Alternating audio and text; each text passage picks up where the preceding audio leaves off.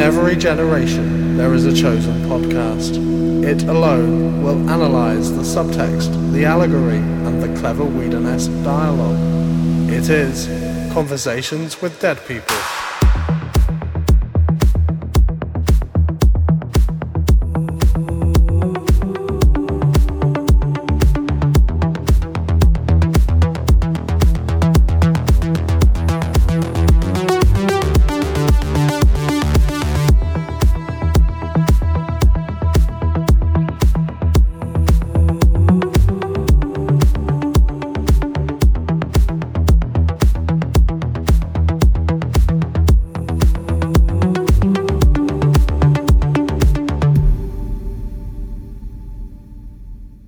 Hello, everyone, and welcome to Conversations with Dead People. I'm your host, Paul Smith, and once upon a time, I used to do this little podcast that was about the works of Joss Whedon and the studio Mutant Enemy.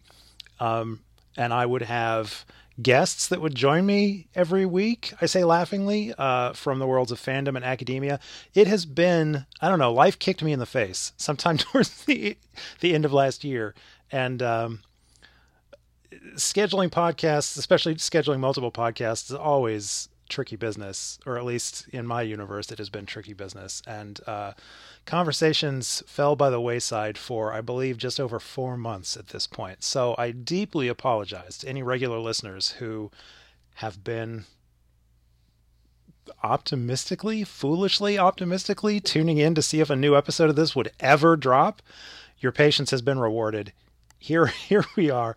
I'm back, and I am joined this week by my very good friend, your very good friend, everybody's very good friend, Michael Holland. Michael, thank you so much for joining me.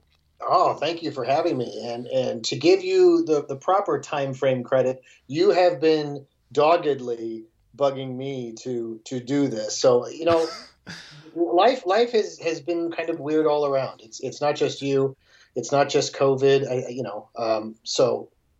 I'm happy to be kind of crawling back into this with you. And thank you for being patient with me and wanting me to do another one. This is going to be fun. You're a fan favorite. Everybody wants you to do another one, Michael. You're very kind.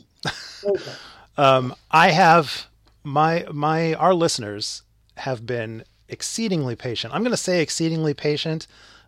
Because I know for a fact that there are some people who actually listen and have been waiting. Some people have reached out to say, are you doing more? Is the show over or whatever?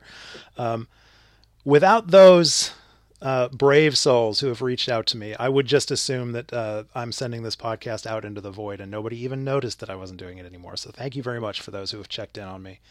Again, I apologize for the break, but hopefully...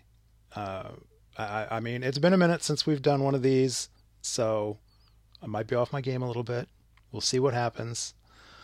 But at any rate, before we get into the actual meat and potatoes of the show, I did want to share a little time with you, Michael, because on this podcast in the past and also on Gobbledygook whenever we've had you on, we have been hotly anticipating a show that you worked on.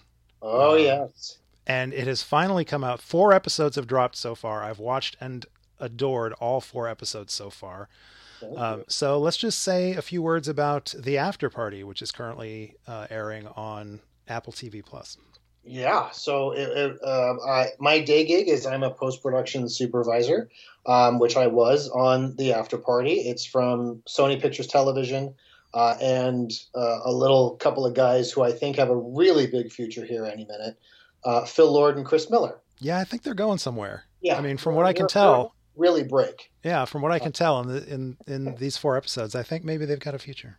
Yeah, I say facetiously because if you don't recognize the names, Lord and Miller are behind fan favorites like Cloudy with a Chance of Meatballs and 21 Jump Street and 22 Jump Street and a little movie called Spider-Man Into the Spider-Verse. Oh, that's where I've heard them.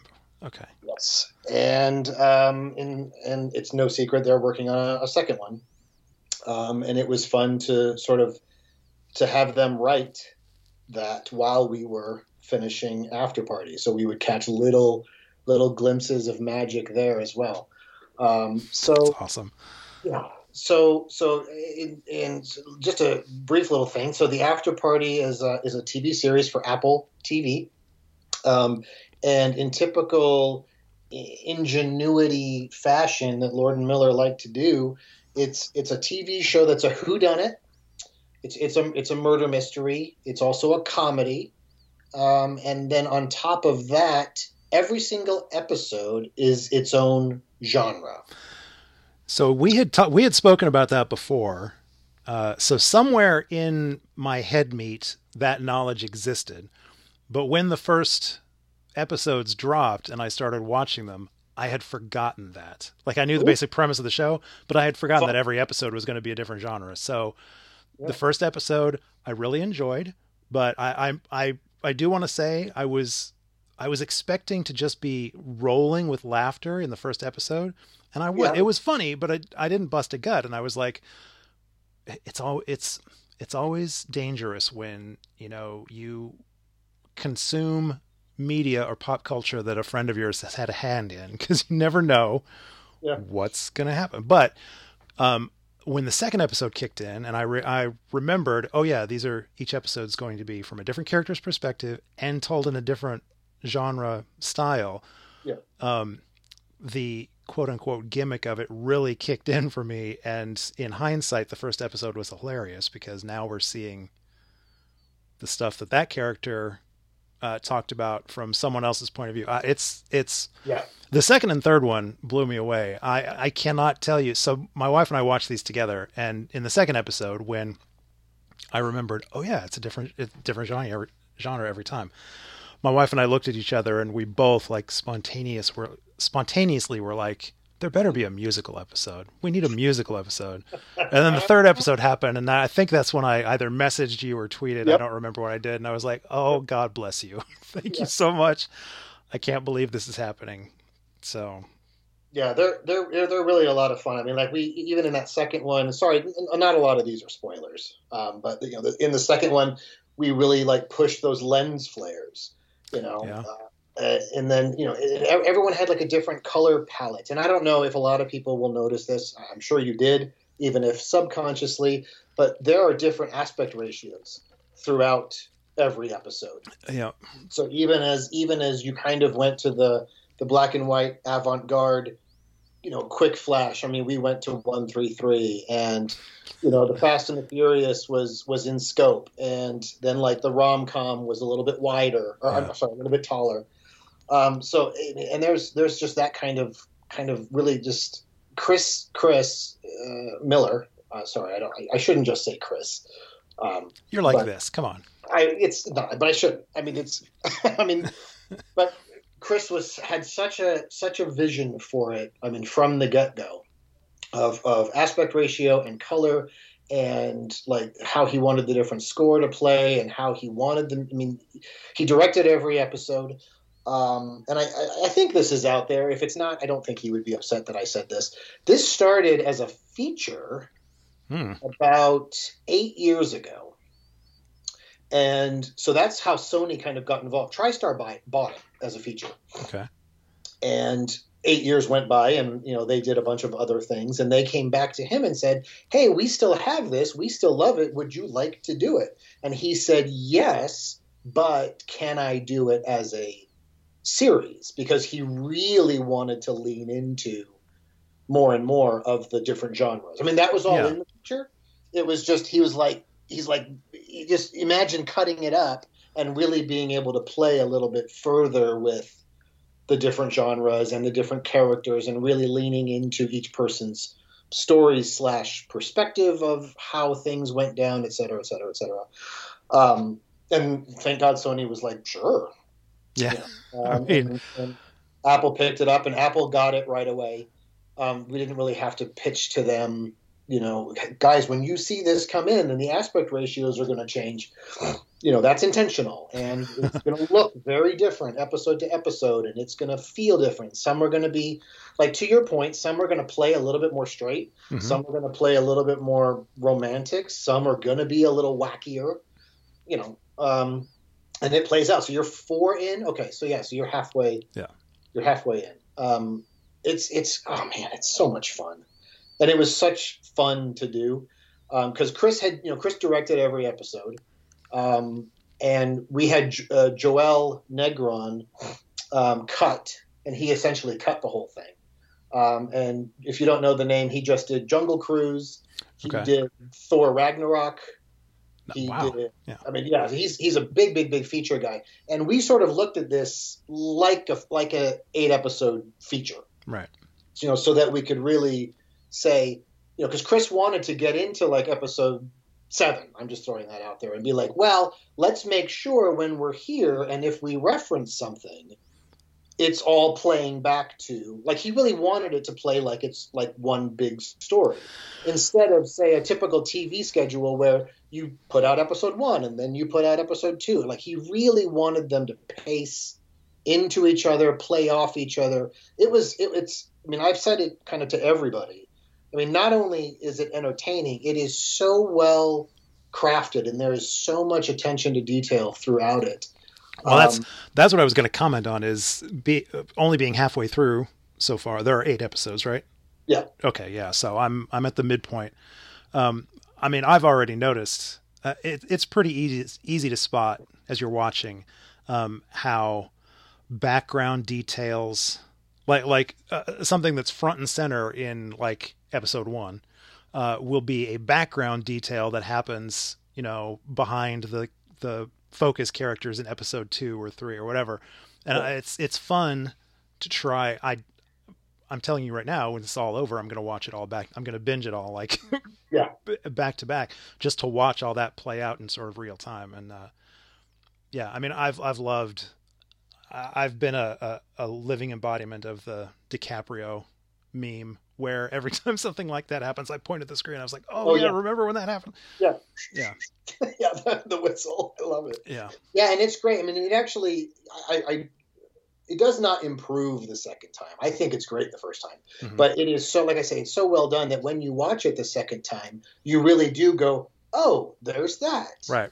That was intentional. And, or, oh, they did tell us that then, or there is that. It's well, I mean, even mediocre like murder mysteries or detective dramas or whatever are always fun to watch a second time. Just once you know the solution, to go back and watch it from the beginning and track that all the way through. So yeah, I mean, I'm gonna have a blast going back on this one. But and every character has his or her own sort of arc throughout it. So things that you think about one person from the one person's perspective. Because, it's high school and it's a high school reunion, so you see it's like, oh, well, this person thought that, Michael thought that Paul hated him in high school. And you find out like, well, Paul thought Michael hated him. So like the different perspectives, like each character's arc does its own thing. Yeah. It's really great. And it's good stuff. This is leaked. I'll tell you this now too. Because we're live and we're being recorded, so Sony won't want to sue me. But this has already been leaked by Apple. Okay. So I am actually allowed to say it, but I wasn't joking as well when I said if you pay attention, there are clues in every episode that will let you solve the mystery as you watch it. Trust me, I am paying attention. I mean, my brain is a mess for the last 2 years, as I think a lot of ours have been. But I don't just mean that like you're watching, Death on the Nile, right. Or not like it's not like, well, if you pay attention, you're going to see things. There are visual puzzles. Okay. There are visual clues within the episodes that will tell you a piece of a puzzle all the way to the 8th episode. Well, all right, so let's wrap up on this question. I'll say that until I saw it already leaked by Apple, and I was like, oh, well, it's out there. Okay, well, maybe this will be putting too fine a point on it. Maybe you can't answer, but to close out on this subject, let me ask you: do you believe that it is possible for someone to watch the first? I'm just going to say the first 3 episodes because they dropped the first 3 at once. Right. To watch the first 3 episodes and figure it out. Not like guess, not like go, oh, I think I have a hunch. I think I know who it is. But you're talking about visual clues that are actually planted. Is it the kind of thing that if you actually legitimately are watching every frame, you could actually solve it in the first three? I will say that in the first three, you would have in the first three, you would know who three of the people are not the killer. Oh, okay. All right. Each episode tells you one person that it isn't. Kind of absolves somebody. Okay. So right. far, if you were paying attention and you had solved the first three puzzles, you would know three people that it isn't. I mean, I already have my theory, but we won't talk about it here. I already have my theory, but it's probably based more on just my pop culture acumen or whatever. It's probably based more on, I think, like, I suspect it will be this character. Not that I have caught clues or anything, but, I have my hunch on how I think maybe this is going to go. But so Ryan Johnson screened it, and Ryan was like, he goes, "I know who it is," and I was like, "No, you don't." He goes, "I absolutely know who it is," and I was like, "Because Phil or Chris told you?" And he was like, "No." He's like, "I figured it out," and I was like, "Okay." I was like, "Tell me," and he goes, "It's so and so," and I went, "Nope." Okay, excellent. All right. I was like, did he actually figure it out? Okay. Nope. Very cool. And although we were huge fans of who he thought it was and why, I was like, oh, that's fun. I was like, I get that. And he was like, I have to go back now and like rework part of Knives Out 2, and he got so like into the puzzles and into the hows and the whys and the intricacies, and he dug it. He was just like a kid. That's awesome. That's awesome. Now I'm going to imagine on the set of Knives Out 2 that they're going to be playing episodes of the After Party. Where it is? What's this? Yeah. I enjoyed it. Thank you for the quote unquote plug. Like I said, they need it. They need all the help they can get. I really want to see Lord and Miller succeed. Yeah, well. I have tens of listeners that are hearing the names Lord and Miller for the first time, I'm sure. So anyways, great show. I look forward to the rest of that. And if it is on Apple TV, it's Apple TV Plus, but I don't know if there's a difference between Apple TV Plus and Apple TV. I think Plus is the streaming thing. I think Apple TV, when somebody just says that, I think that's the box you can get. Right. That allows you to whatever, but which we also have. Right. But I think everybody just calls it Apple TV, or it's on Apple. It's if anybody out there is watching the wonderful Ted Lasso, it's on the exact same service. Yeah. Or Dickinson, which just wrapped, which was wonderful. Anyways. Yeah. Speaking of, a buddy of mine did some VFX work on Dickinson. I just realized. Loved that show so much. I have not seen it, but if you remember, she and another lady are in like a gazebo as lightning hits it. Yes. That was the quote unquote time travel episode. Okay, my buddy did all that weather and lightning. Very cool. I was like, oh, I saw his name pop up, and I was like, are you back doing? He is on a personal, like, when I say I know this person, like when I say he is the best artist that I know personally. He is probably the best, just like pen to paper artist. He's absolutely incredible. I mean, he, like, for boredom, when he's just sketching, it's like you would frame that or want it to be a comic book. Awesome. But yeah, he had sort of gotten out of doing actual visual effects for a while, because he goes back to Buffy. He did in Once More with Feeling, when the girls are out in the park or out in the right, and they're kind of like doing those little the glitter effects and everything, like hand to hand and whatnot. That was all him. Oh, nice. And then he did all of like the force field around the Winnebago. Oh, Lord. In like the second to the second to last episode of that season. Right, right. When they're out there, like he did. So he's been doing it a while, and I thought he was sort of out of it. And then all of a sudden, he was like, "Yeah," he's like, "I did all that Electricity in Dickinson." I was like, "Holy shit, good for you, buddy." That's cool. Well, it's an excellent show. I recommend you check that out. I will. He didn't happen to do any effects work on the 3 Angel episodes we're talking about tonight, did he? I don't think so. Okay. Although it would sort of be around that time that he was there, he very well might have. Right. I'm trying to think. Was this 2000 Angel at Riot? I think that's where they were doing their finishing and probably their VFX stuff. So he might have.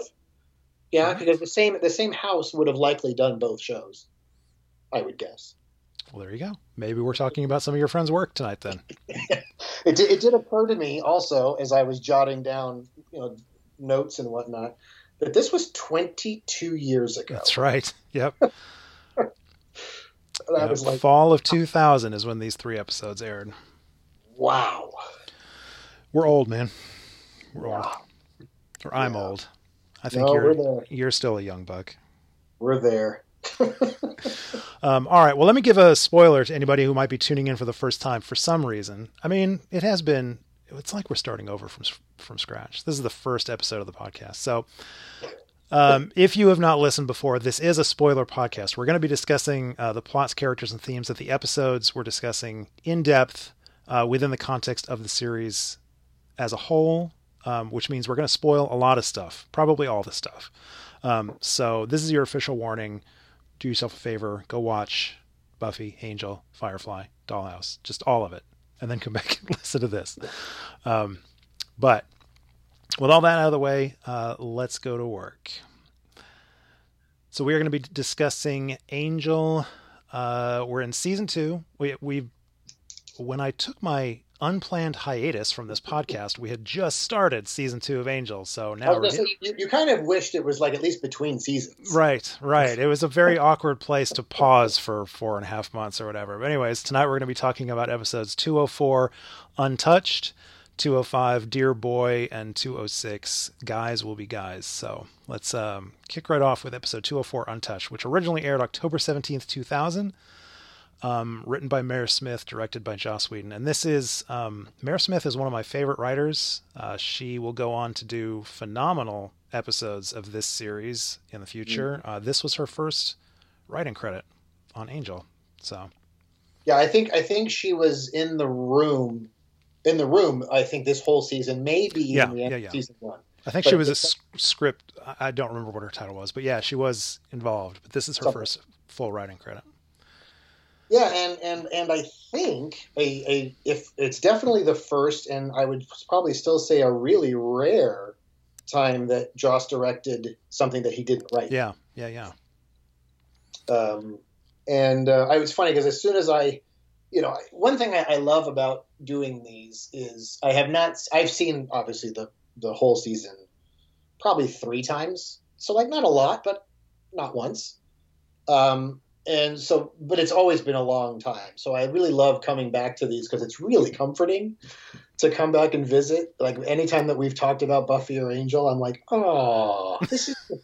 And the other thing is they were good. I mean, yeah, you kind of like write them off, but it's like even when I go back and watch early X-Files or any of this world, quote unquote, I'm like, wow, these are good. Like I don't just sort of remember enjoying them. They were good. So but like doubly comforting. It is nice. It is always nice to go back on something that you remember loving and turns out it's still good and you still like it. But like I have famously over the entire length and breadth of this podcast so far, Angel is what I've been dying to get to because it's my preferred show of the Buffyverse stuff. So season 1.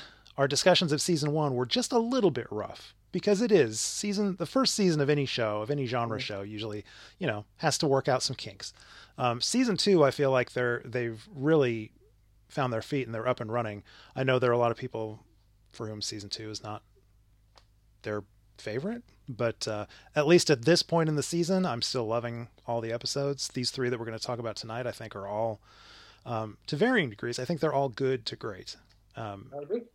And Untouched it might seem like sort of a Monster of the Week episode. We're at this weird point right now with the sort of larger Darla storyline that's being told, where even the kind of quote unquote Monster of the Week episodes are dealing with the larger story that's being told. So I think maybe in another season, this could come off as just a one-off. But because because not only do we get some development on the Darla storyline in this episode, I think the themes of the episode tie in really well with what's going on with Darla and Angel. So. Yeah, and I thought we would sort of be past. It's so funny because I'd forgotten that he directed it. And I was like, oh, you know what? This is nice because maybe even the hiatus gave us a little time away, and we could really get back into content instead of creator. Yeah. Like, oh, this is fine. And then during the quote unquote hiatus, whatever, I was like, the interview came out, and I was like, well, maybe we don't really have to talk about it. And then I was like, I'm watching the episode, and the directed by came up, and I was like, well, there he is. Yeah, I would love to say that I took the hiatus because something like the recent Whedon interview had dropped, and I just needed everybody to take a break and catch our breath. But unfortunately, the timing on that was all off. So yeah, we're gonna stumble through and just kind of, I guess. What a odd interview. Yeah. And she could not have been fairer. Oh yeah. She could not have been sort of smarter, fairer, more eloquent about it. And I was like, please stop handing him more rope. That whole thing, that whole interview, it was a hot mess. Like that's. I read that and I was like, I cannot actually believe what's happening right here. I cannot. Yeah, this is just a nightmare. I'm gonna wake up. Yeah, exactly. So clearly, let's just say that this is a well-directed episode. I think it is. I think we're safe saying that Joss is a good director. Certainly in this context, Joss is a very good director, and it has always been a joy to go back to these two series and see an episode directed by Joss, because it's going to be one of the good ones. But for tonight, let's focus on the writing, less on the directing. Yeah, but this is a dark episode. I think you said it well so far. It handles Darla well. It also mirrors the Monster of the Week to Darla really well. I love Julie Benz. It's so nice. I'm so happy to just be reveling in Lila again. Right. Yeah, but it's dark. I mean, and obviously the stuff with the dad and the little girl, I mean, it's just tough. So to your point, yeah, Joss handled it really well, because I was, to sort of say it like Buffy would, it was icky, but like in a good way. Like you really felt for, is it Bethany? Bethany, yeah. So you really feel for her. You really buy the telekinesis, you buy the rage, I was like, God, this is really handled well, and still within, a Buffy Angel world. It didn't feel too serious, but it didn't gloss over it. It was. Well, talking about how dark this is, even stuff that this episode, sort of unintentionally foreshadows. So this episode, one of the other firsts that we get in this episode is it's our first glimpse at the sort of the damaged or unfinished. It's probably not unfinished. I think it's just damaged, the dilapidated upper floors. Oh yeah. Of the Hyperion. That's where Bethany runs to when she's trying to get away or whatever. I don't know if it's the next time, but in my head, the next time, certainly a prominent place where those dilapidated floors come into play is in the episode Billy, which I think is coming up next season. With I don't know, do you remember what episode I'm talking about? Vaguely. With Fred and Wesley. Yeah. Which is a super dark episode. So just the fact that this is our first glimpse at that space within the Hyperion, knowing that the next time we see it is going to be that storyline, which is super dark. I mean, yeah, there's darkness all over this episode. The interesting tie-in, I think, or the way that the episode matches the quote unquote monster of the week, Bethany, Right. with the larger story being told with Darla, is in the. Let's talk about the special projects. Wolfram and Hart's special projects. Oh yeah. So Bethany is set up as Lila's special project. Lila is supposed to be sort of grooming this young telekinetic girl so that they can use her as a weapon. And she's doing that by taking advantage of and exploiting Bethany's trauma, the damage she has from her childhood, and her sort of lack of control. That Lila is trying to feed all of that and put her in situations that exaggerate that, so that they use the word trigger at one point. They talk about pulling the trigger with Bethany. And the damage that we're talking about, the trauma and the damage is Bethany's sort of her sense of her sexuality, like her history of abuse with her father, which is, I was going to say implied, but I think it's pretty. I think it's pretty. It's pretty overt. And the fact that Wesley picks up on that. Wesley is the one that picks up on that because I don't think we were ever given any indication that Wesley's abuse by his father was anything other than emotional. Right. But still, Wesley has a history with his father, with an abusive father. Well, and to give Cordy credit, she sort of gives that she gets that moment of something's off. Yeah. With her, and then yes, he figures out the dad. Yeah. But no, it's sort of, it is absolutely implied, because then you get that great, you get the great hello. Sorry, I'm way jumping ahead. No. The Hello Rabbit, bookend. Uh-huh. With that great shot of the Hyperion blowing out. I love that. That's so great. Yeah. So you needed that sort of serious lean into come downstairs with me, and come downstairs with me, and then the Hello Rabbit to her finally just, that knee-jerk reaction, which I thought was so well done. But yeah, going back to what you were saying about the special project, I love the moment. There's like this great throwaway joke of when Lila says that they made a blood oath, which just sounds like one of those things, but I was like, no, they probably did. Yeah, it's Wolfram and Hart. They probably literally did. And then she's talking about how she would go and speak at schools and then pick out people, and I was like, oh, this is like another version of Out of Sight, Out of Mind from Buffy season 1. Yeah. I think it was season 1. Where it was like, ooh, they are targeting young people who have powers and sort of grabbing them out X-Files style. Yeah, or X-Men style. Yeah. But I was like, oh, yeah. So I'm glad you brought that up, because I had this note of schools. And I was like, yep, we've sort of seen that before. And then the Out of Sight, Out of Mind always felt like a little preamble to the initiative. But Wolfram and Hart doing the same thing. Yeah. So Bethany is one special project, and Lila is exploiting her subject's lack of control and her trauma, her traumatic sexual past. Lindsay's special project is Darla, who is very much in control of her sexuality. Her sexuality is also traumatic and damaged, as we will find out as we learn more and more about Darla. And her relationship with Angel is very, very dark and damaged and traumatizing, but she is absolutely in control of that. And happily in control of that.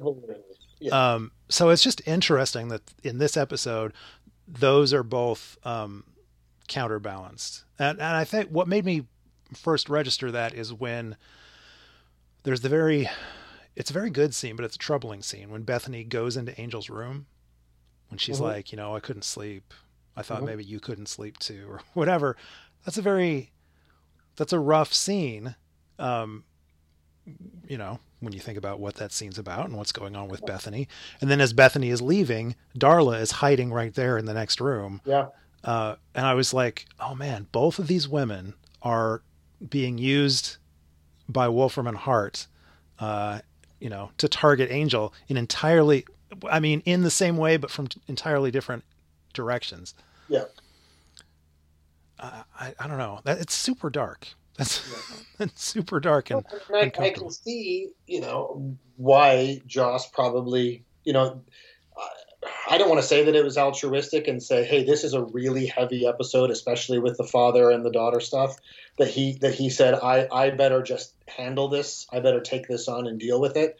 Or, you know, he saw a really good script. He saw some really good themes going on and saying, I want to.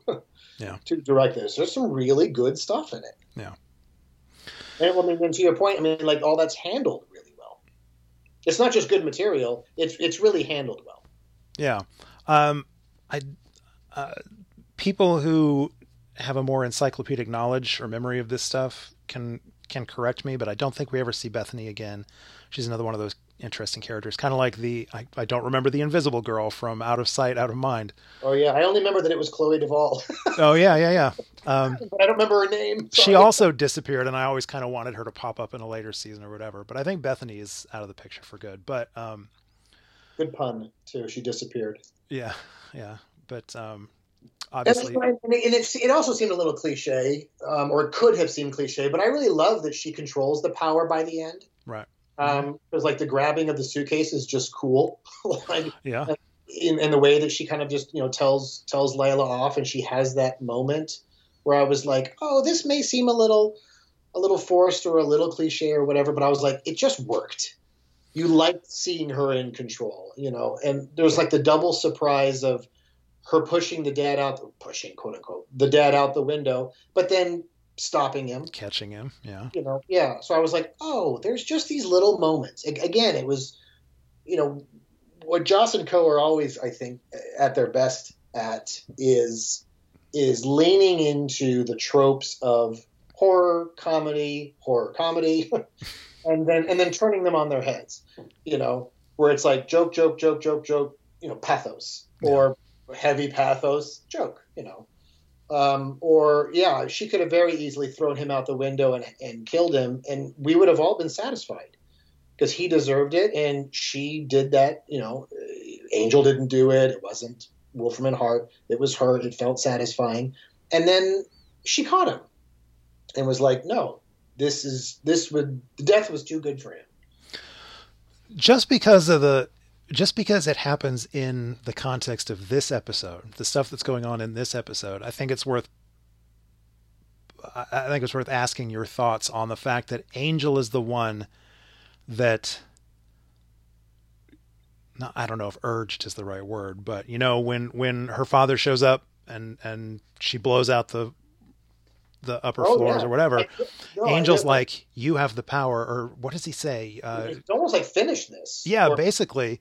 Yeah. And that's when she throws him out the window. Now, obviously, we're supposed to realize that Angel is trusting that she's going to control herself, that she will do what she does and throw him out the window, but then catch him or whatever. But since we're at this point, a combination of seeing what's happening right now, which is that Wolfram and Hart is using Darla to actively try and push Angel dark, plus knowing where Angel gradually goes over the course of this season and next season, the fact that he does struggle with his darkness. Yeah. I don't know. I blinked at that moment. I flinched a little bit at that moment.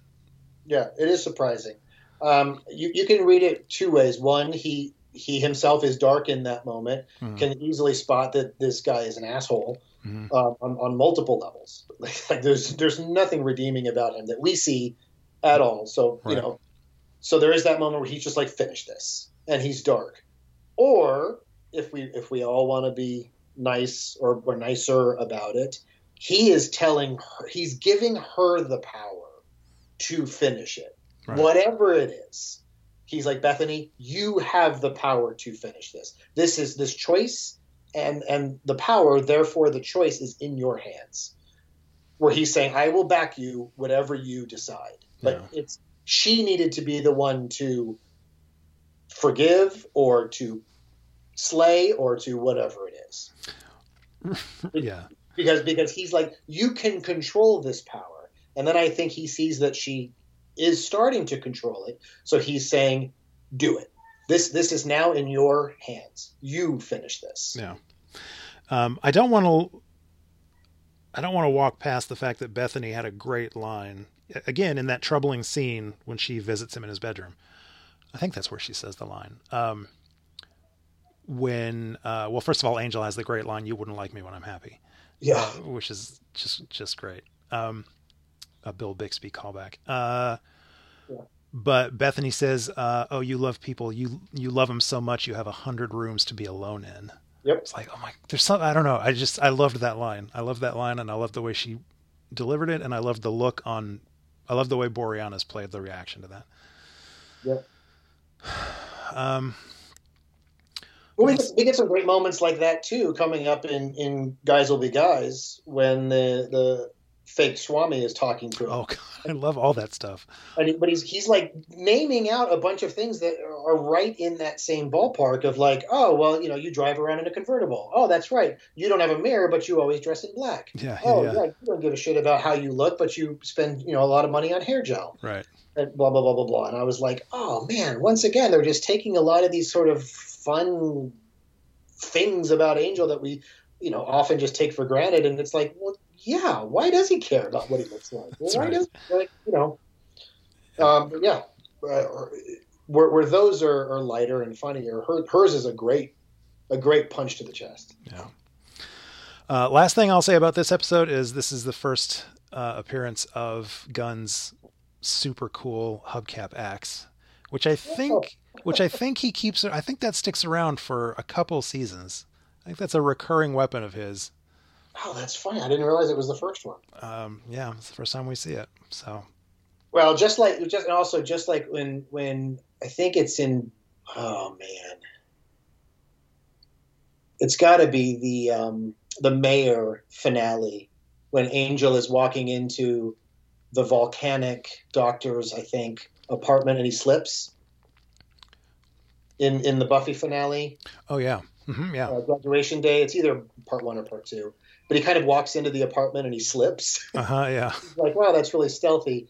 He gets another great apartment entrance in this because he's leaning on the force field because the guy is on critical condition. Yeah, I think Gunn. And then he falls in because the guy has died. That's really funny. Yeah, when Gunn has the line, "You're a very graceful man." Have I ever mentioned that? Yeah. Yeah. And I was like, oh, Joss knows how to have Angel show up to places. Yeah. All right, let's move on to Dear Boy, episode 205, Dear Boy, which originally aired on October 24th, 2000. This is written and directed by David Greenwalt. And is the first appearance of Drusilla on Angel. It's the first time she shows up on this series. She's so good. I love Juliet Landau. I love Drusilla. Yeah. So yeah, what are your thoughts on this one? Angel has a thing for convents. I just want to say that right now. Angel has a thing for convents. I'm trying to see. It was nice having Lockley back as well. Mm-hmm. Kate, because I really like her.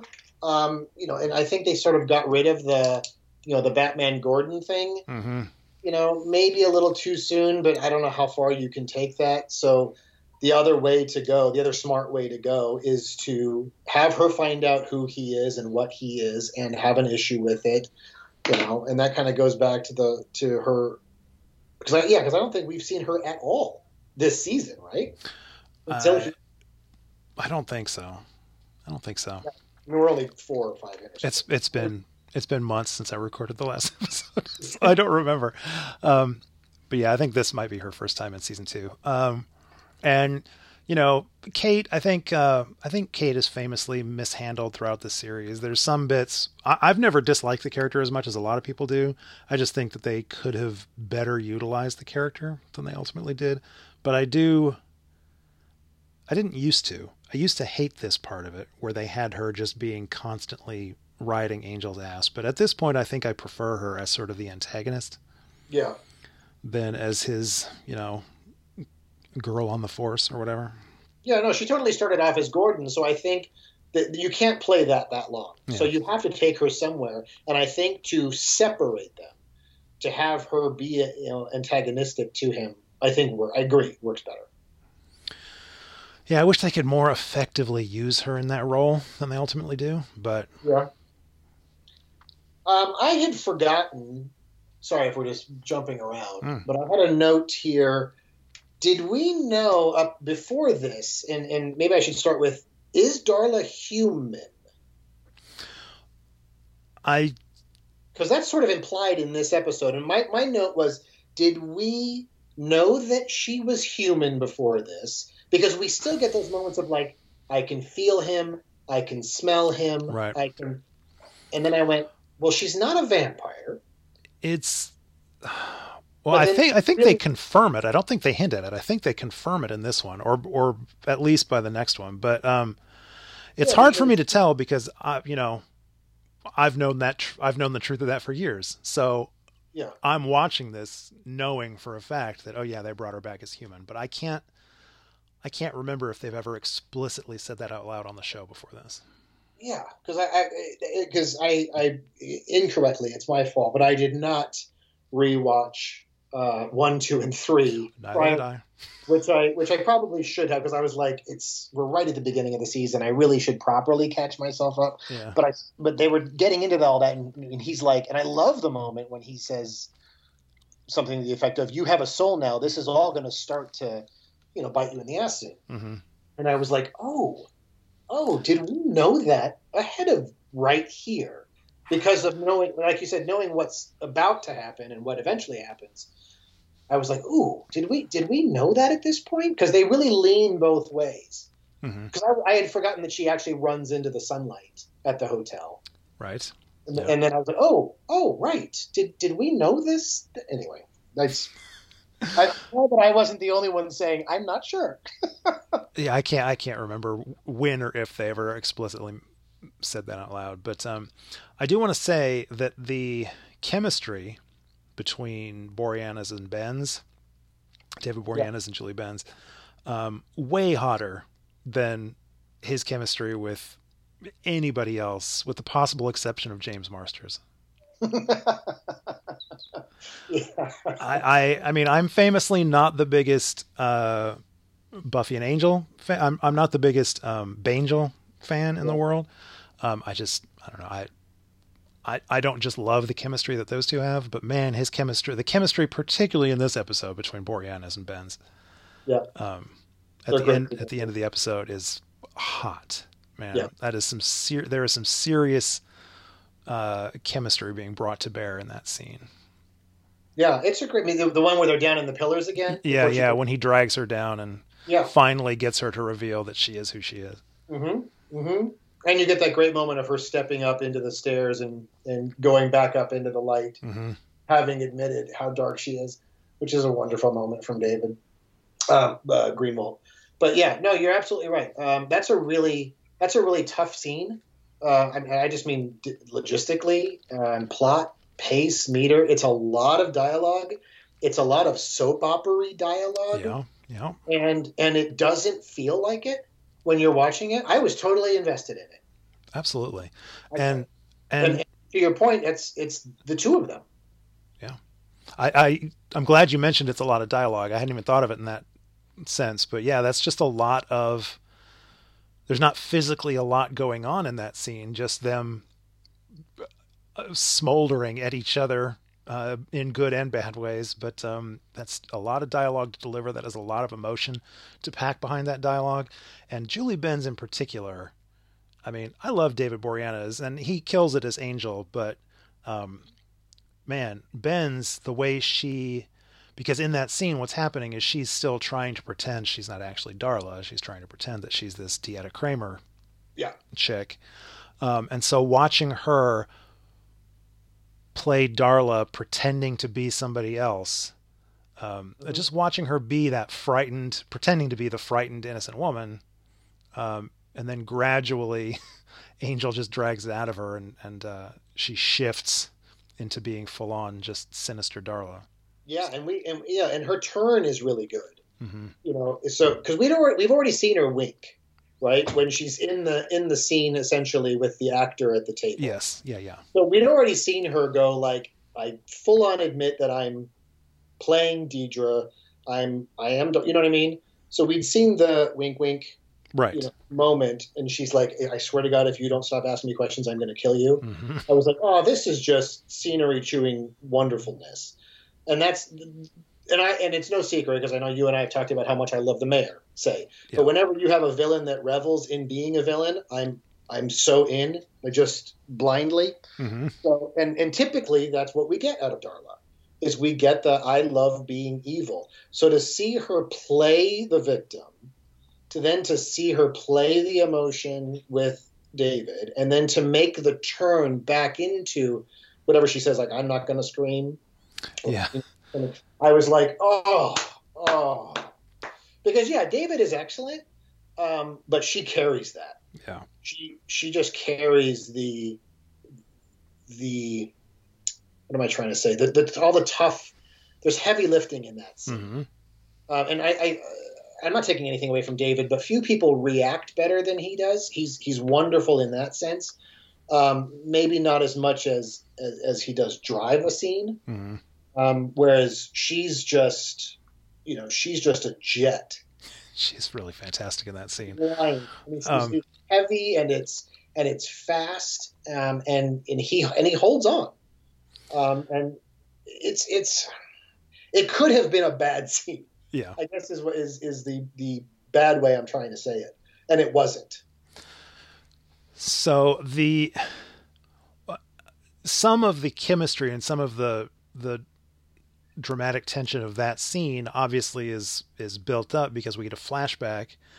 So speaking of Drusilla, we get a flashback to. We've seen bits and pieces of Drusilla's origin story, and we've been told bits and pieces of her origin story.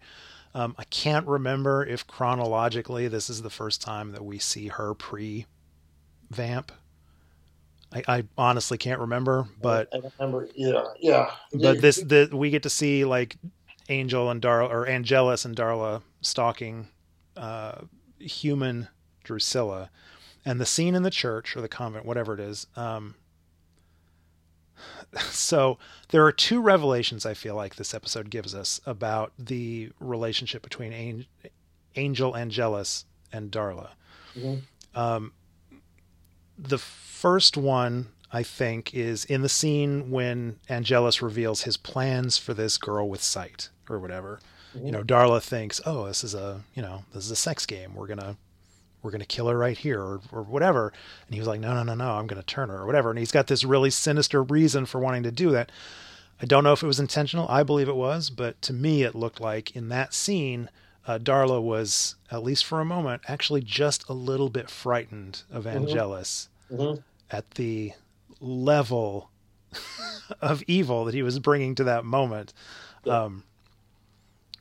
So I don't know. I feel like that maybe is the first and possibly only time that I ever see any evidence that maybe Darla had created a monster. Yeah. No, I think you're absolutely right. But I think it also kind of goes back to, the scene we keep talking about near the end, is there is a reason for her to believe that she can draw out the monster in him again. There's a reason that she is still attracted to him. I think because at some point she really did scare him. And I think it's a not just a fair note. I think you're spot on. The other revelation is Angel gets to drop this in that final scene, in that closing scene, the confrontation between them. When she's talking about just let me make you happy and we can be happy together, whatever, the implication being we can do away with this pesky soul of yours. We know how to do that. And his line was You know, you took me to places, you showed me things, you blew the top off my head, but you never made me happy. Which could be read, and he kind of, like, the tone of voice that he delivers that in could be looked at as just another one of those snarky, back and forth, hateful things that they say to each other. Mm-hmm. But he's making a very valid point that she's never been with him while he's had a soul, and so she never made him happy. Happiness was never part of their relationship. 100%. And that's just not something she can do. So it was delivered as a hurtful comment in a lover's spat, but it's actually making a very important point. Yeah. And so the revelation, I feel, for me at least, that comes out of that is the idea that Darla has maybe always overestimated her emotional pull on Angel or whatever. Like, the depth of emotion that those two characters share might be something other than what she has always imagined it being. Yeah. Well, you're absolutely right, first. But it also could be, you know, a writer's comment that, hey, we're telling you that she is not going to turn him. Yeah. Like, there was never a moment in one of those dreams over the last 5 episodes, whatever it is, where she never made him happy. Because could he, you know, happiness, you know, we keep joking, we the audience, you know, keep joking that, you know, happiness is sex. Right. But it really can be anything. Because I think at one point, and I forget I think it's in Angel, don't they basically take ecstasy and he gets the false bliss? It was in the first season of Angel. Yeah, they dose him or what? It's that it's the actress that wants to live forever or whatever. She doses him. Yeah. So there is, you know, you could turn him, and it might wear off, but as long as he experiences bliss, it's there. So I think this is a way of saying of the writers saying, this is where their relationship is. This is not going to happen. Yeah. And he just literally says it. Plus, we also need this storyline can't just be Darla being in control and doing it can't just be about Darla making Angel dark. It has to be, I mean, Darla has to be suffering something in this storyline as well. And this is a, you know, her faith is being shaken at this point as well. Like, she has an arc that she's going to have to go on in this storyline. Yeah. And it's not just, oh, you brought me back so I can bang Angel and make him into Angelus again. There's something else going on with Darla, and this is the beginning of that. What else did we have here? Oh, we get more Lorne. He's still not named Lorne. He's still just the host. But I mean, love Lorne. Any episode that starts in Carados is good for me.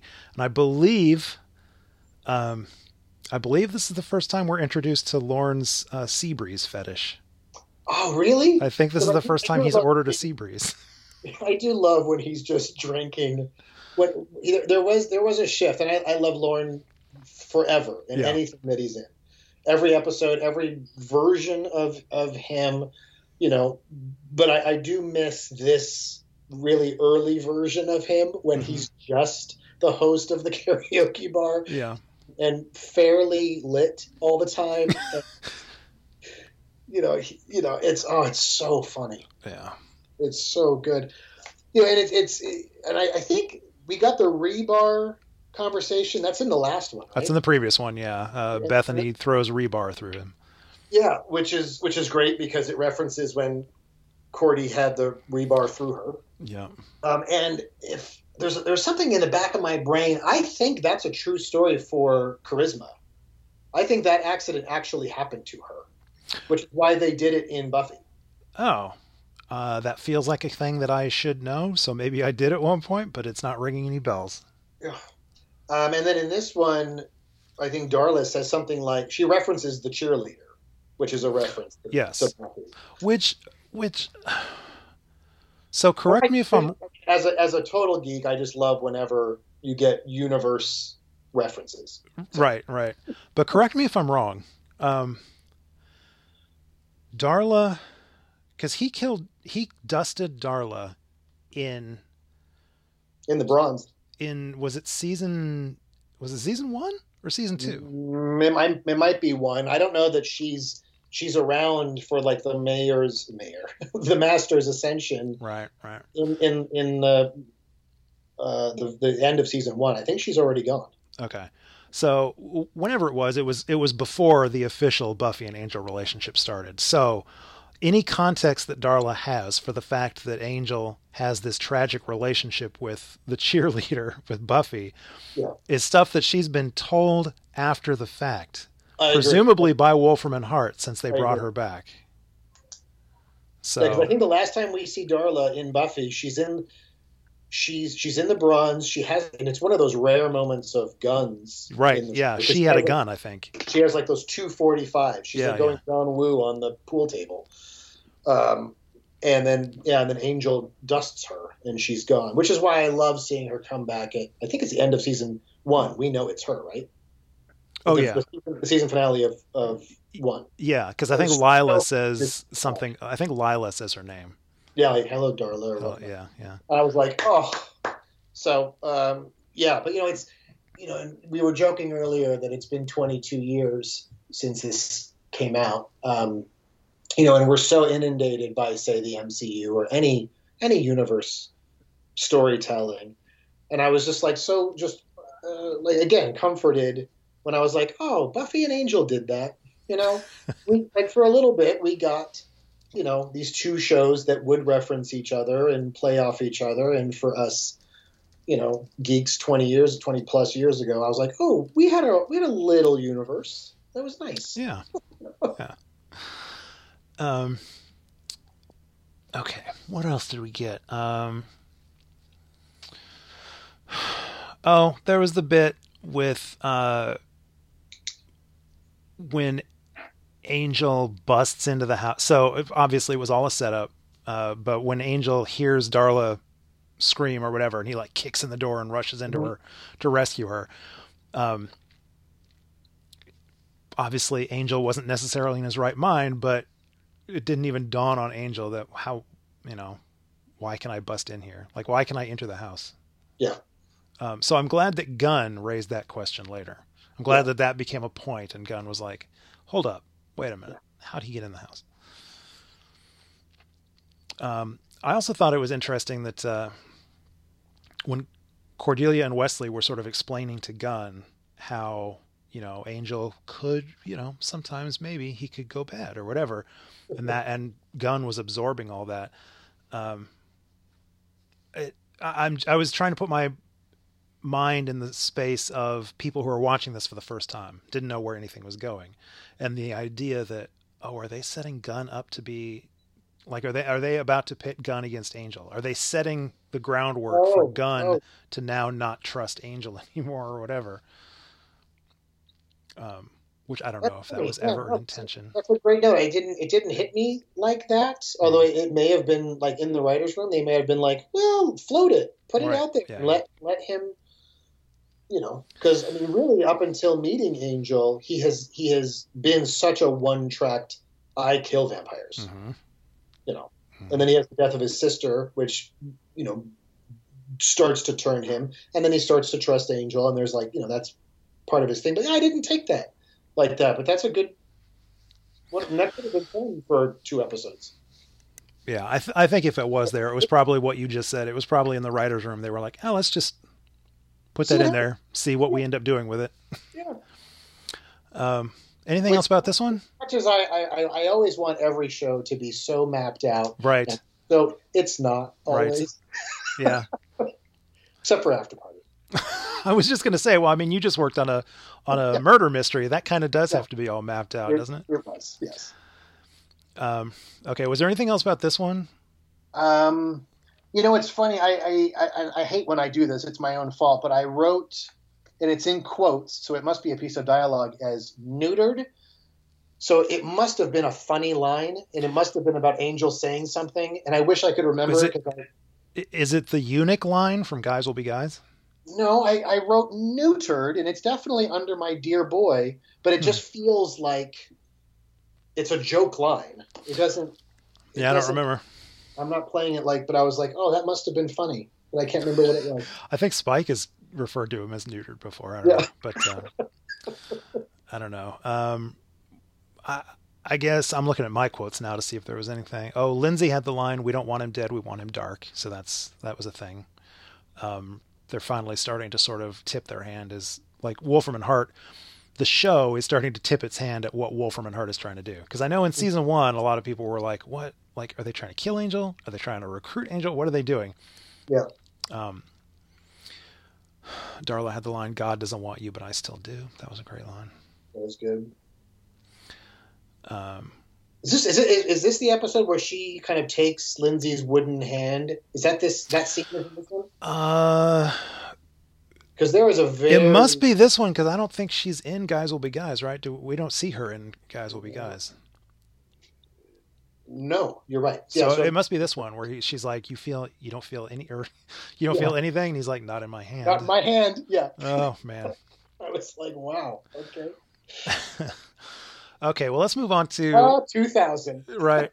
Let's move on to our third episode, 206, Guys Will Be Guys. Original air date November 7th, 2000. Written by the incomparable Jane Espenson, which I believe this is her final Angel episode. Is it? No. I don't really? think she has any writing credits on anything after this. Oh my God. Which, if that's true, that's tragic. Yeah, to everybody listening, please appreciate Jane Espenson. She's extraordinary. We were just talking about, like, whenever it would say written and directed by Joss, we were always really excited. On first airings. I was always as excited when it said written by Jane. Yep, absolutely. Because she's so good. Very few people next to Joss. And she was on the Nevers. I mean, they still work together, and they work together so well because she just gets that tone. Which we should talk about the Nevers someday. You watched it, right? Sure. Oh, yeah. Okay, yeah. So did I. We should talk about that. Do you know, off the top of your head, do you know if she's going to stay on the show now that Joss is not on the show? I do not. Okay. A buddy of mine, they did the finish. They do the finishing over at Company 3, and a buddy of mine was the online editor on it, and he said they were already kind of playing with, I don't know if they're calling it season 2 or if they're calling it like the second half of season 1, but they obviously took that break. But he didn't have a lot of info on it yet. Anyways, yeah. So Jane Espenson is a treasure. And the episode's directed by Krishna Rao, which I apologize, I didn't do my research. I don't know if she has any other directing credits on the series. It's let me look this up really quick. I think a director of photography mostly, because I think like the new Magnum PI and Hawaii Five-0, director of photography, and then probably directs on those now. That's all Peter Lenkoff, who's the same showrunner. Okay. But yeah, DP, Hawaii Five-0, and Magnum for a while, and probably directing now. A very cursory examination of Wikipedia says that just lists Dawson's Creek, Angel, The Pretender, The Chronicle, She Spies, 90210. Anyways. So it doesn't tell me immediately if she has any more Angel credits, but so she's the director of this episode, and it's a very well directed episode. It is. All right. So a nice comedy episode to take us out on these three on this fairly dark little run of episodes. Well, they're really good about that. I mean, we were talking about like pathos, joke. Yeah. Or you go joke, punch somebody in the chest. Right. So they've always been really good about, peppering it, and especially when you think back as well that these were 22 episode seasons. So they really had to meter themselves. And if you have any favorite TV show and you look at it and it ran 5 seasons, 6 seasons, that's 150 episodes of TV, or not that many, 125 episodes of TV. That's a lot of, and when you're starting off on a season and you're like, what are we going to do this time? A lot of people right now are saying, well, we have 8 episodes. Well, we have 10 episodes. I know. And this is 22-hour longs. It's so weird. There was a transition point that was uncomfortable for me where we went from just to me, what the standard was shows like this, where a season is 20, 22 episodes. And then gradually, and of course, British shows, a season is like 6 episodes or whatever. And I always thought that was ridiculous. And there's been a transition where now I think 8 and 13 are the 2 most common numbers you see now. Yeah, 10 sometimes, but yes, you're absolutely right. And I think mostly it's for the better. I agree. I think I like the shorter seasons. Well, I mean, and embarrassingly, there's a part of it is attention span. I think it's and there's so much content out there. Yes. I mean, this is a whole separate conversation. Yeah.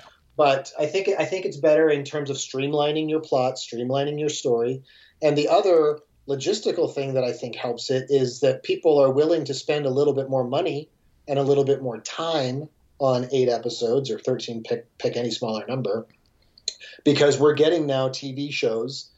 MCU TV is as if not as quantity, it's as qualitied as the features, and a lot of that is because it's on streaming. Yeah. They were feeding shows like Buffy and Angel were feeding a different beast. Absolutely. Than they are now. And that's, again, kind of goes back to what I was saying of like, I'm happily and comfortedly surprised by how much fun these are and how good they are. And on something like Guys Will Be Guys, when they're so good at walking the tightrope between comedy and horror and drama and melodrama and soap opera and whatever, that when they lean into something like Guys Will Be Guys being a comedy episode, it's funny, and it's still Angel. I think this episode works really well, and I'm this is no secret because I love classic Hollywood, but one of my favorite Bob Hope films is My Favorite Brunette, where he is this bumbling guy who is in the office next door to a private eye. The private eye, who's also played by Alan Ladd in a cameo, which is hysterical. But the private eye goes out of town. He happens to be in the office when the damsel shows up. I feel like that has to be an influence on this episode. Yeah, and he plays Private Eye, and it's one of my favorite Bob Hope films. And this it may feel like a trope now, but it's honestly not done that often. And you get Wesley playing Angel. I mean, that's funny. It's good. This is. I always remember, I remember the name Guys Will Be Guys. Anytime I see that episode title or someone talks about it, I'm like, oh, I loved that episode. That was so good. But on this revisit, I was like, damn it, I really love this episode. Oh. This is such a good episode. Wesley, I've never hidden the fact that Wesley is one of, if not my favorite character. And this is a predominantly humorous episode. There is one sort of serious thing that comes out of it, and I think that it is our first real hint of Wesley actually having potential to be team leader. I agree. Yeah. Even though the whole episode is played as a joke, there are hints of Wesley actually being able to call the shots for the team, and Angel being able to maybe step back and let him do that. Yeah, and it's even sort of played for comedy at the end. It was like, you guys take the back or whatever, and Angel's kind of like, oh, well, yeah, that's a good idea. Okay. Right. But, I also buy it when Wesley kind of takes out those 2 guys in the hallway, right? Like, he actually fisticuffs, it's action. He takes them out. Right. I went, well, I buy that just as much as I buy him tripping on the file folder. So... I mean, and a lot of that's Alexis. He can do both so well. Pratfall Alexis Denisof is, I was going to say it's my favorite Alexis, but every Alexis is my favorite. But man, there are so many golden moments of Wesley. Obviously early in the episode when he's slipping on the papers and all that, when he walks into the room and starts to introduce himself as Angel and he trips on the door frame or whatever. Yeah. When he forgets that he's supposed to be a vampire and can't enter the room without being invited. Oh my gosh. I laughed out loud. Physically and visibly pulls himself back out of the room. Yep. Oh, so good. And when he sees his own reflection, it's so good. It's absolute gold. And he even is just when she brings up the curse when they're kissing, and he's like, well, oh right, the curse. like, it's not as bad as everybody says. It's been widely misconstrued. Yeah. So, which is made even funnier by the fact that the episode ends with Angel basically saying the same thing. Yeah. And that when the one guy accuses him of being a eunuch, he's like, I'm not a eunuch. I mean, the curse isn't even that clear. Yeah. It's so good.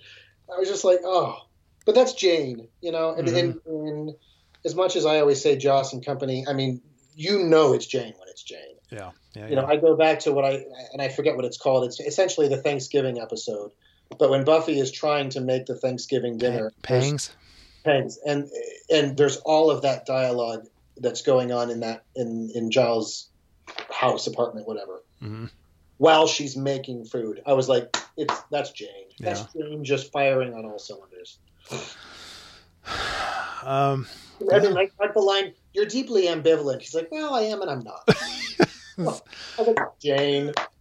I mean, so the actor Art LaFleur, who's I mean, he's been in a million things. I don't have his IMDb open, but he's one of those actors that you recognize immediately, playing the Swami Tish McGev, which is such a ridiculously perfect name for a guy that looks like that. All of that stuff. I mean, you could, I suppose you could roll your eyes at it, at the cliche of this guy pretending to spout out all of this, you know, early 2000s psychobabble, you know, Hollywood psychotherapy kind of stuff. Yeah. But it just plays so, first of all, it's beautiful coming out of that actor, like seeing that guy with that face deliver that kind of character. And it works beautifully. I think people still debate how early Angel was supposed to have figured out what was going on. Yeah. Because we never actually see the exact moment necessarily when Angel figures out, oh, you're not really the Swami, are you? No, he kind of comes out of the house the morning after, right, and knows it. Right. Yeah. But just watching Angel process all of that stuff and initially try to roll his eyes at the psychobabble or whatever. But I mean, it's that sort of ridiculous cliche stuff, but it was effective. Like, oh, you're why do you hate yourself? I mean, you ride, you know, sunny LA and you ride around in a convertible. You don't care what people think of you, but you know, you dress in all black. Yeah. You know, and you look cool, and you know, yeah, it was great. You know, and they, you know, and anytime that it feels like a trope, they know it, and they usually use that to their advantage. So not only does he make in dialogue does he make a Yoda reference, but then they almost immediately they turn it on its head by telling us, the audience, that he's not the real guy. Right. Yep. So it's not just, you know, Angel gets there and the Swami isn't who he thinks the Swami should have been in his head, and he's, you know, it's that Yoda joke. They make the joke about Yoda, and then they say, oh, he's not even the real Swami. Right. And I was like, okay, well, every single time that you can be pissed off at the melodrama of a show like this, they'll put in these really smart little twists or turns that make you go, we know what the joke is. We're in on the joke. We're leaning into it, and then we're going to like turn it on its head. You know, I was on Penn and Teller Fool Us for 2 seasons, which is when I got to, I'll brag for 2 seconds, I got to work with Allison. Awesome. And that's where I met Alexis, because he came up and visited with their wonderful children. So it was very bizarre standing at craft service and having, you know, like a cup of coffee with both Wesley and Willow. It was very, very strange. Did you tell them I'm still salty at them for stealing my wedding thunder? Yes. They got married 2 days before my wedding, and that's why James Marsters couldn't attend my wedding. Yes, I'm convinced. I will let them know. Okay, thank you. But one of the things I absolutely love about Penn and Teller is, you know, they nobody does it better when they, you know, will show you, you know, their shtick is they'll show you how a magic trick is done. They'll essentially turn the table around and show it, and then somewhere during that magic trick of showing you how it's done, they will do a magic trick. and still surprise you and still pull the rabbit out of something, and where you're like, oh my god, you've taken me behind the curtain, but then you just threw me back out on stage. Yeah. And that's where I think, I keep saying Joss and Company, but whatever, they do really good on both Buffy and Angel, and eventually Firefly and whatever, where it's like, oh, we've seen this trope before, but we're going to show you why it's different. Right. We're going to just turn this a little bit in your favor while still doing a horror show or a comedy show or both. It's especially for 2000, it's really impressive. And that it holds up at all. I was impressed. All of it. So good. I mean, I feel like really the only other things I have to say about this episode is just all. I mean, I just want to sit here and quote the whole episode. There's not that much that happens in the episode other than brilliant one-liners at this point. I love the throwaway of the villain that he just mentions. I wrote it down. Consolidated Curses. Yeah. I mean, just as a total throwaway, just in the middle of dialogue, there is a company called Consolidated Curses. Yeah. You know what I think? Like, were you in Virginia? That's the best. Were you in Virginia? Oh, that's beside the point. Yeah. Oh my goodness. No, not the sun, for I am a vampire. Oh my God, it's so good. I think this is possibly. I mean, my brain is a sieve. I can't keep anything in my head. I don't think I'd ever caught before the fact that. So when they're at Caritas at the beginning of this episode, which, by the way, this is the first time Gunn ever gets to go to Caritas, which will become a thing eventually. There's Ramon, I don't know what he is, the server or the bartender or whatever that Lorne loves so much because he's always there with a sea breeze or whatever. He always knows when Lorne needs a drink. For some reason, I don't remember ever catching prior to this rewatch that Ramon is the one that tipped off Lanier, the bad guy, that Angel was about to go see the Swami, Tish McGev. Oh, really? For some reason, I guess I had just always watched this episode and I was just like, oh, I mean, I guess the bad guys got to the Swami. But for some reason, I don't know that my brain ever questioned why. Why did they do that? How did they know to do that, and why would they do that? But they mention in this episode, I don't remember where or who says it, but someone in the episode says that Ramon, because he overheard that whole conversation with Angel and Lorne. Yeah, I never put that together. I'm glad you said that. So, wow, that's fun. So I don't know if we ever see Ramon again. I don't know if he gets to keep his job at Caritas, but that was in there, and I don't think I'd ever caught it before. I think when we were talking like behind the scenes on this, there is the one mugshot that Cordelia pulls up, and I'm pretty sure that's the producer, Kelly Manners. Oh, that seems like in the mugshot. Seems like something they would do.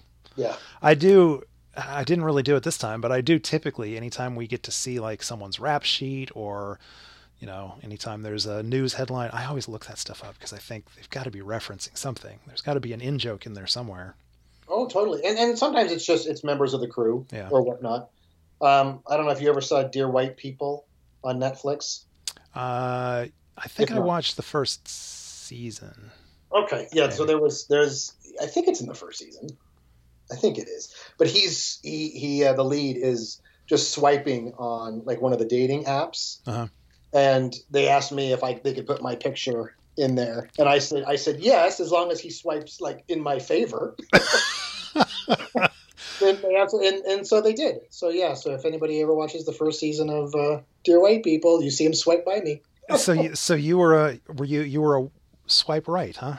I guess I don't know. I don't know what the keep is. Swipe right, swipe left. I don't either, but I said as long as I'm in favor, you can absolutely use my picture.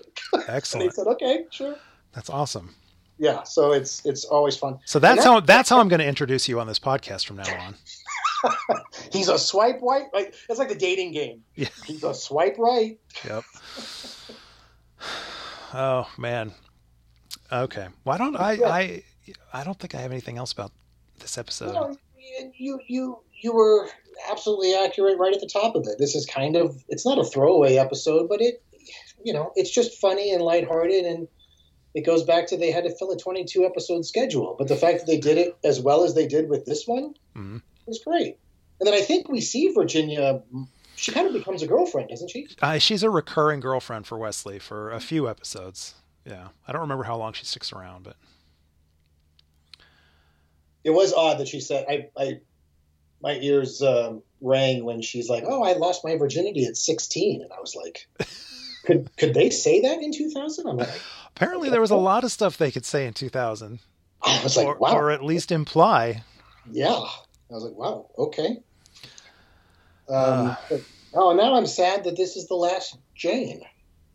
I know. I need to confirm that, but I'm pretty sure that's true. I guess she was just entrenched on Buffy. Maybe, yeah. Because Buffy's, if this is season 2, that's season 5 of Buffy? Of Buffy, I think, yeah. Okay. Crazy. Wowzers. Wow. Well, this was fun. Thank you. Yeah, man. We're back. I love the show. All right. Well, any other thoughts about any of these three episodes? Anything we missed? I don't think so. I do feel bad because I think you had said at one point that you have some friends that are watching this for the first time. Yes. Along with this. So they've really had to wait. Yeah. I will say that I have heard from them.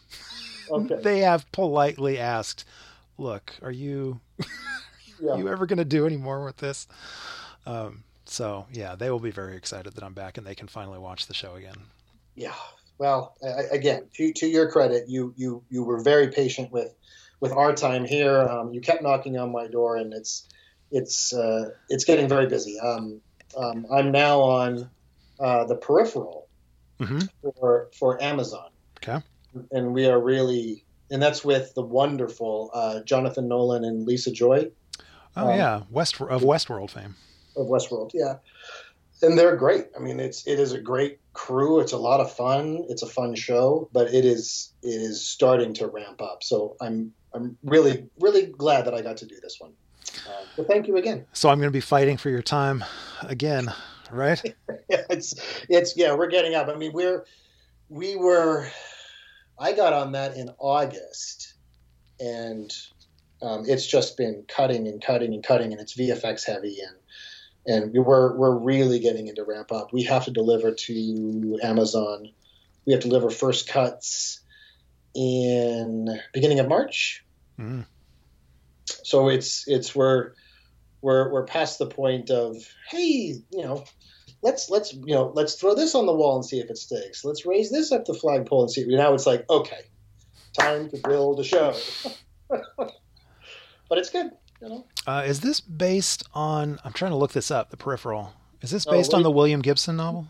Correct, sir. Oh, okay. All right. Yep. Excellent. Yeah, and Scott Smith did all the first drafts of scripts. He didn't end up writing all, but it was sort of his baby. Scott Smith, from A Simple Plan. And so it's pretty faithful to the book in tone. Obviously, every book needs to be adapted. Oh yeah. For a show, but it's really faithful. And Scott is such a smart writer. It's been good. They're very different from After Party. I'm sure. Yeah. I'm sure. Any idea when that's supposed to drop? Oh, not long. I mean, no, not long. It's supposed to be the end of this year. Oh, okay. Excellent. Yeah, it's. Yeah, I mean, I don't think there. In fact, I know there's not an official release yet, Okay. but we keep being told they're really fighting for the end of this year. So that keeps a fire underneath us. All right. Cool. We'll see. Well, that's another nice thing about streaming too. And we kind of touched on it a little bit. Is with money and time and whatnot. Is a lot of the streamers are willing to say, hey, we want really good material. We don't have, we're not beholden to a network release. We're not Right. beholden to a weekly show. So, if it got pushed, it would not, that anytime you hear that something gets pushed on streaming now is not like, what's the problem with it? Right. It's usually, hey, we want this to be even better. It's a weird world. TV is a very different place, and then COVID was just a whole different thing. I mean, the world is a very weird place in general right now, and so I'm glad that most of what has been eating up your time is productive, like good stuff, work stuff, and not like me, where my brain is just collapsing in on itself over the last 2 years. So, yes, we're all. It's been a challenging bit of time. So, well, you look good, you sound good. This was a lot of fun once again. So thank you. Well, thank you. Let's do it again in 4 or 5 months. God.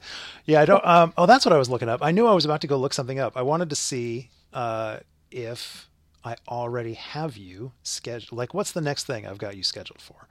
So let's see. How quickly can I bring up the guest schedule document? Boom. There it is. You are, the next time I see your name. The next time I see your name officially is for season 3, Offspring and Quickening. That'll be fun. Yeah. So, whatever. Yeah. All right. I love this show. Every time I do one of these, I genuinely have fun doing it. So I keep saying thank you, but I mean it. Well, you're awesome, and you're too kind. So thank you for spending time with me. Absolutely. Watch Angel. It's really good. What was that? It's like to your listeners, watch Angel. It's really good. Oh yeah. In case you haven't figured out already. Yeah, but I hope people are really re-watching it for the podcast, or they're watching it for the first time and loving it, because it's a really good show, and it holds up for, let's see, there's five seasons, right? 5 seasons. Yeah, so you're only in the beginning of 2. God, you have so much wonderful stuff coming. I must have said this on the podcast before, but just because I feel you were setting me up for this, I will say right now, for anyone who has not listened to the show before, this series, Angel, is building up towards what I maintain to this very day, I still insist, is the greatest series finale of all time. Any television series, it is flawless. It pissed off a lot of people, but I consider the series finale of Angel to be the high watermark. So it's great. Yeah, it's funny. I had not heard that people disliked it to such a degree. Oh yeah, no, there was. I think it's widely held up. Like, most of the people that still talk about Angel talk about it because they like it. But I know at the time there were a lot of people that were pissed off because of how ambiguous, I suppose, the ending is. But I love that we're being coy, even though at the very beginning. It's a very spoiler. Yeah, that's right. Yeah. We'll spoil the hell out of anything. So I hope you've seen it, but we'll be coy. All right. Well, is that why at the very beginning of the show you say, "Let's get to work"? It is. Okay. Let's go to work. I just went bookend. Sorry. You've just thought I had this very weird affectation this whole time? I just thought it was a great line. Because I think you said it all during Buffy as well. I think so. That's how you always kind of started the show, and I was just like, oh, that's really kind of fun. Like, let's get to work. Like, I was like, oh, let's go. And then as soon as we were talking about the finale, I went, light bulb. There you go. So see? I guess my brain's a sieve as well. Every ridiculous word out of my mouth has been carefully curated. It all means something. Yeah. When this series is over, go back to the beginning and listen all over, and it'll all make perfect sense. Exactly. All right. So, Michael, thank you again. Absolutely. And thank you, everybody at home, for listening. Thank you for being, so patient. If you are a returning listener, I apologize, and I do not deserve you. So thank you for sticking around, for coming back. You can find links to this and all of our in the past years ago episodes at the website conswithdead.com. Subscribe to the show on Apple Podcasts. While you're there, you can write us or you can rate us or write a review, which helps feed the algorithm, helps new listeners find the show. If you've got questions for me or any of my guests, or if you'd just like to join the conversation, you can drop us an email at conswithdead@gmail.com, or follow us on Twitter at conswithdead, or reach out to us on Facebook at Conversations with Dead People. Next week, I'm going to optimistically say next week, the voice that you've heard at the top of every single episode of this podcast, my very good, very British friend, Wesley Mead, joins me for the very first time to discuss episodes 207, Darla, 208, The Shroud of Ramon. Ramon? I don't know if I've ever said the name out loud. It's the server from... It's Lauren's server? No. Yeah, that's right. No, that's what happens to him. It's not, sorry. And 209, The Trial. So until then, remember, if nothing we do matters, then all that matters is what we do.